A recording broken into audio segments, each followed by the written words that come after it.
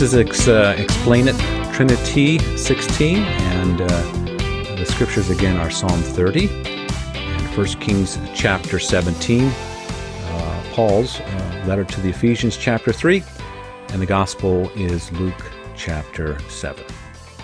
So this gospel of Luke in chapter 7 has a series of accounts that is strung together. And they have miracles, and they have different phases to them, but they're all centered in these ideas of the prophet among his people, the very Son of God, doing his work, fighting against the devil and his work.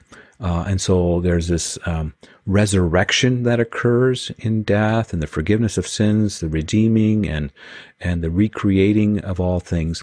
So the string of stories in chapter 7 speak of these different accounts. So the first one is where Jesus heals a centurion's servant.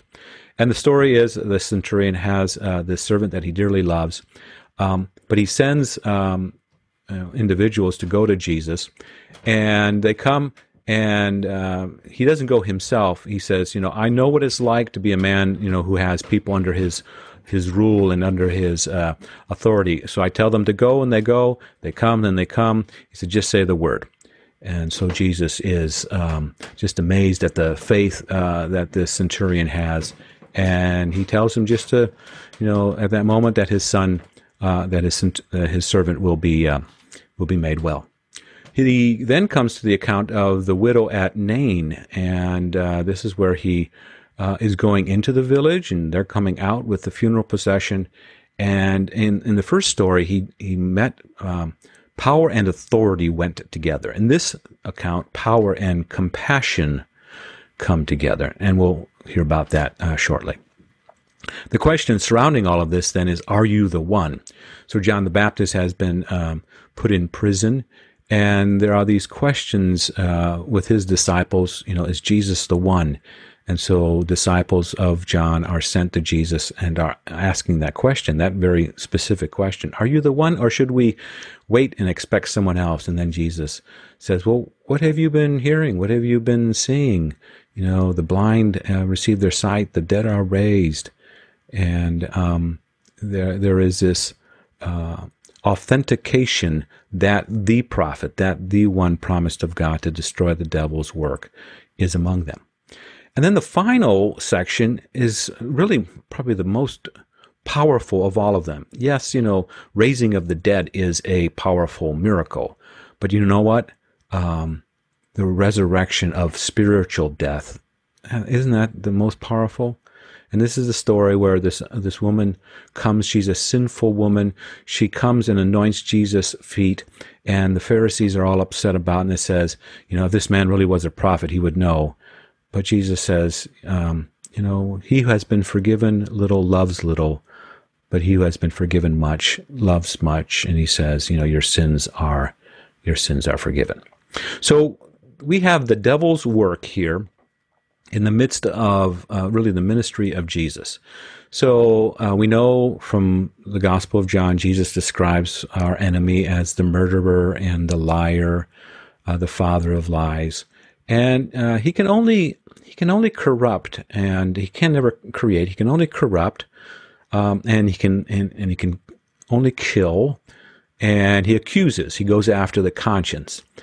Saint Augustine said it this way. When we have sin in our life, he says, sin's wage is a living death, but it's also a dying life.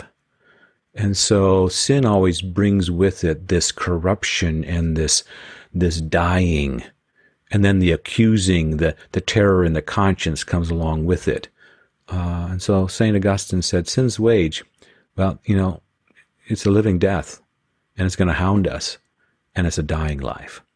So, well, the reason the Son of God appears is to destroy the devil's work. And so in the Gospels, you'll see Jesus, not just, doing miracles for the sake of a sign, but rather he's actually creating and recreating. He's doing Genesis work, taking nothingness and bringing order into it and making us new creations. He's taking sins that bring death, the wage of sin is death, and declaring us not guilty by his death and his resurrection. So we're bought back from the devil. And he resurrects us, not just physically in the stories that we read in Luke, but spiritually is the ultimate resurrection. So there are these messianic signs that we go looking for in the Gospels, and they are a direct reality of the shadow in the Old Testament. So we always talk about the Old Testament as foreshadowing the Messiah coming. And Isaiah specifically speaks of these messianic, these signs that you look for, right? The blind will have their sight, and the deaf will hear, and the mute will speak, and the lame will walk, and prisoners will be set free, and the dead will be raised. In fact, those are the words that Jesus uses when he speaks to the disciples of John. So here it is, Luke chapter 7. They come and asking, so are you the one? Capital O. Are you the prophet? Are you the Messiah? Are you the promised seed? Are you the one? And Luke chapter 7, Jesus says to them, go back, report to John what you've seen and heard. And what was that? Well, these string of miracles. He's curing many who had diseases and sicknesses and throwing out evil spirits and giving sight to those who are blind. And he says, go back and report to John what you've seen and heard. And they all know the scriptures. They all know the prophetic voice of Isaiah speaking of the one who will come. And Jesus says, here's what's going on. The blind receive their sight, and the lame walk, and those who have leprosy, they're cured. And the deaf hear, and the dead are raised, and the good news is preached to the poor. So we'll step back. Luke chapter 7, the account right before that question of, are you the one, is this woman. She is a widow, we find, that there's a dead person is being carried out, and we find out that it's the only son of his mother. So she's walked this way twice, right? First with her husband, and now with her son. And here's the reality is that, there's two things going on in our lives. We are either making our way to the graveyard with those that we love, or one day we're going to be carried there. I mean, there is just no getting around that reality. The wage of sin is death. And so as much as we try and deny it and hide from it and pretend that it doesn't exist and live, kind of a sense of, well, maybe we're immune to it, immortal, it is always reminding us that, we're in one of those two states. Either we are, making our way to the graveyard, or we're being carried there. It sounds pretty dismal, but the good news is that Jesus meets us in both of those places. He meets us when we take someone who we love, to the grave. But he also knows what it's like to be put into the grave, and also to rise again on the third day. And then he promises us that life. So she's a widow. Now I know some of you are widows, so you know this, that there is this deep loss that no one can bear it with you or understand it. It's just so devastating to lose someone you have spent maybe the majority of your life with, and was such a support. So there's this deep sense of loss, and there is grief, and you feel alone. In fact, you're in the same home, but it doesn't seem the same without the person that you love there. All the things, come to you, and you're overwhelmed, and whether, it was taking care of the everyday things that a husband would do, and maybe he just handled everything.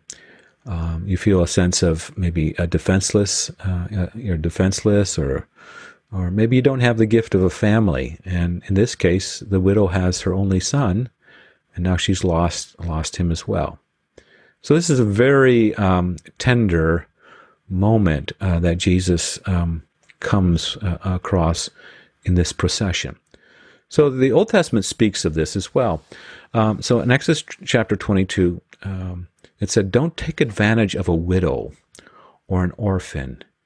If you do, and they cry out to me, I will certainly hear their cry." So there is this wonderfully tender part the heart of God towards those with deep loss, and those who feel alone, and those who are defenseless and overwhelmed, the widow and the orphan. And he says, don't you dare take advantage of them. If you do, they're going to cry out to me, and I will hear their cry.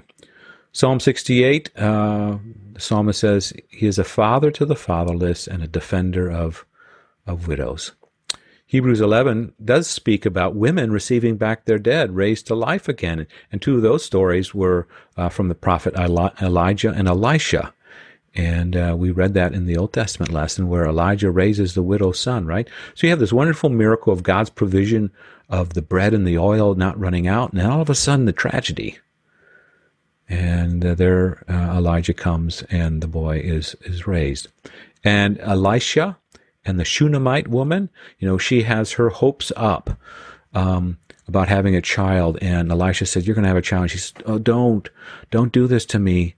Don't get my hopes up. And he says, no, you're going to have a child.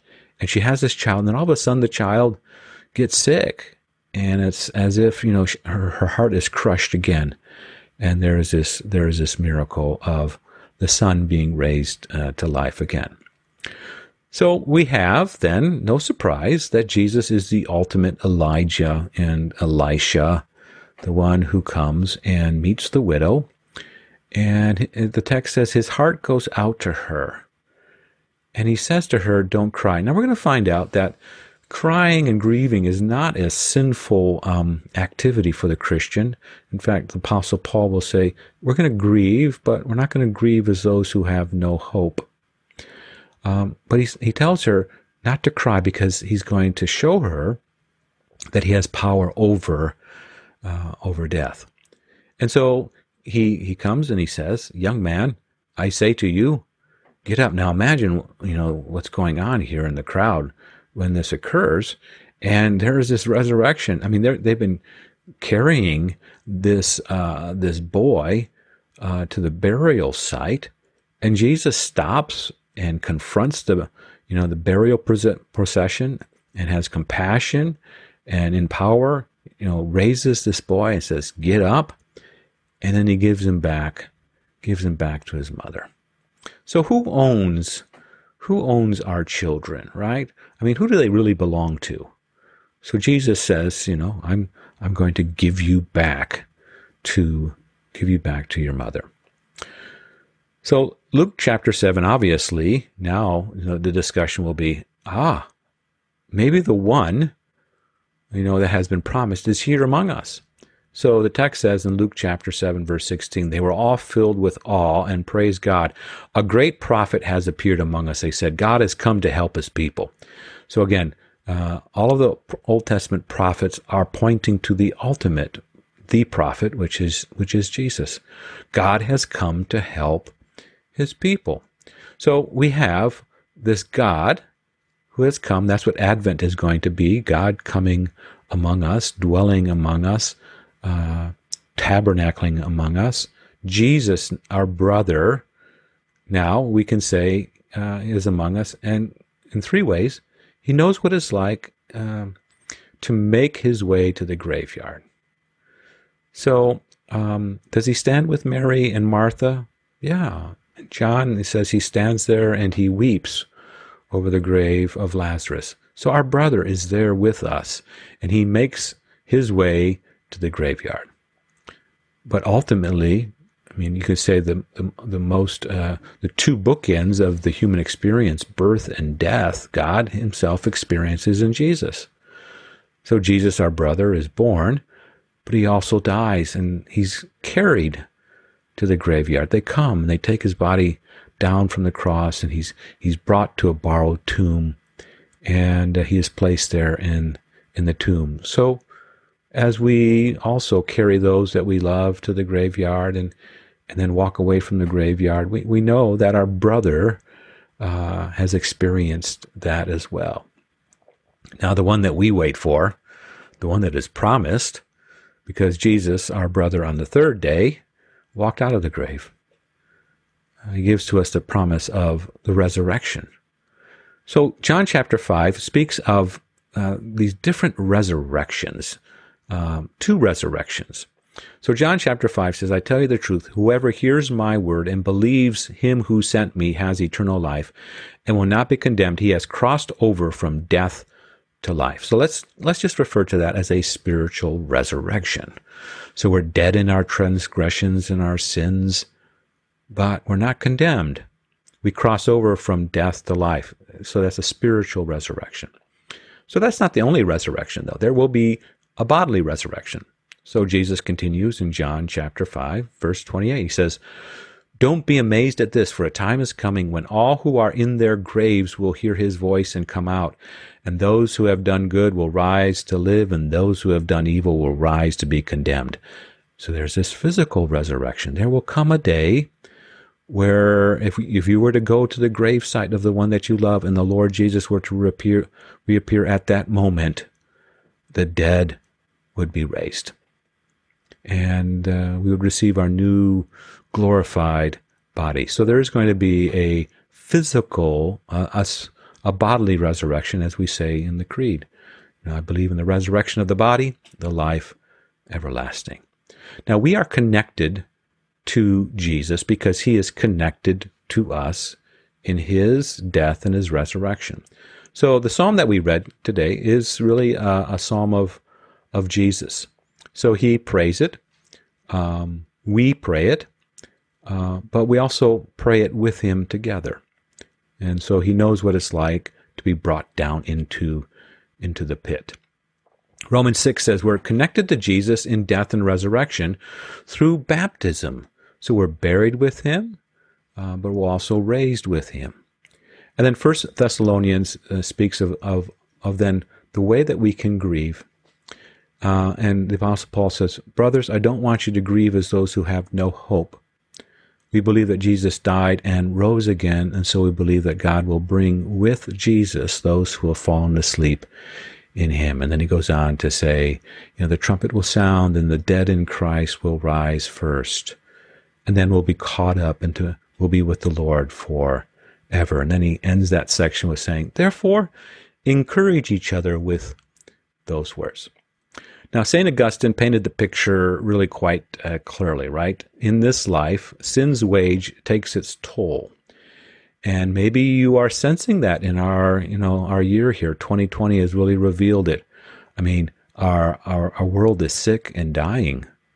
Sin's wage is a living death, St. Augustine says, and a dying life. But we have the promise of the Lord Jesus who comes into the middle of that living death and gives his life for us.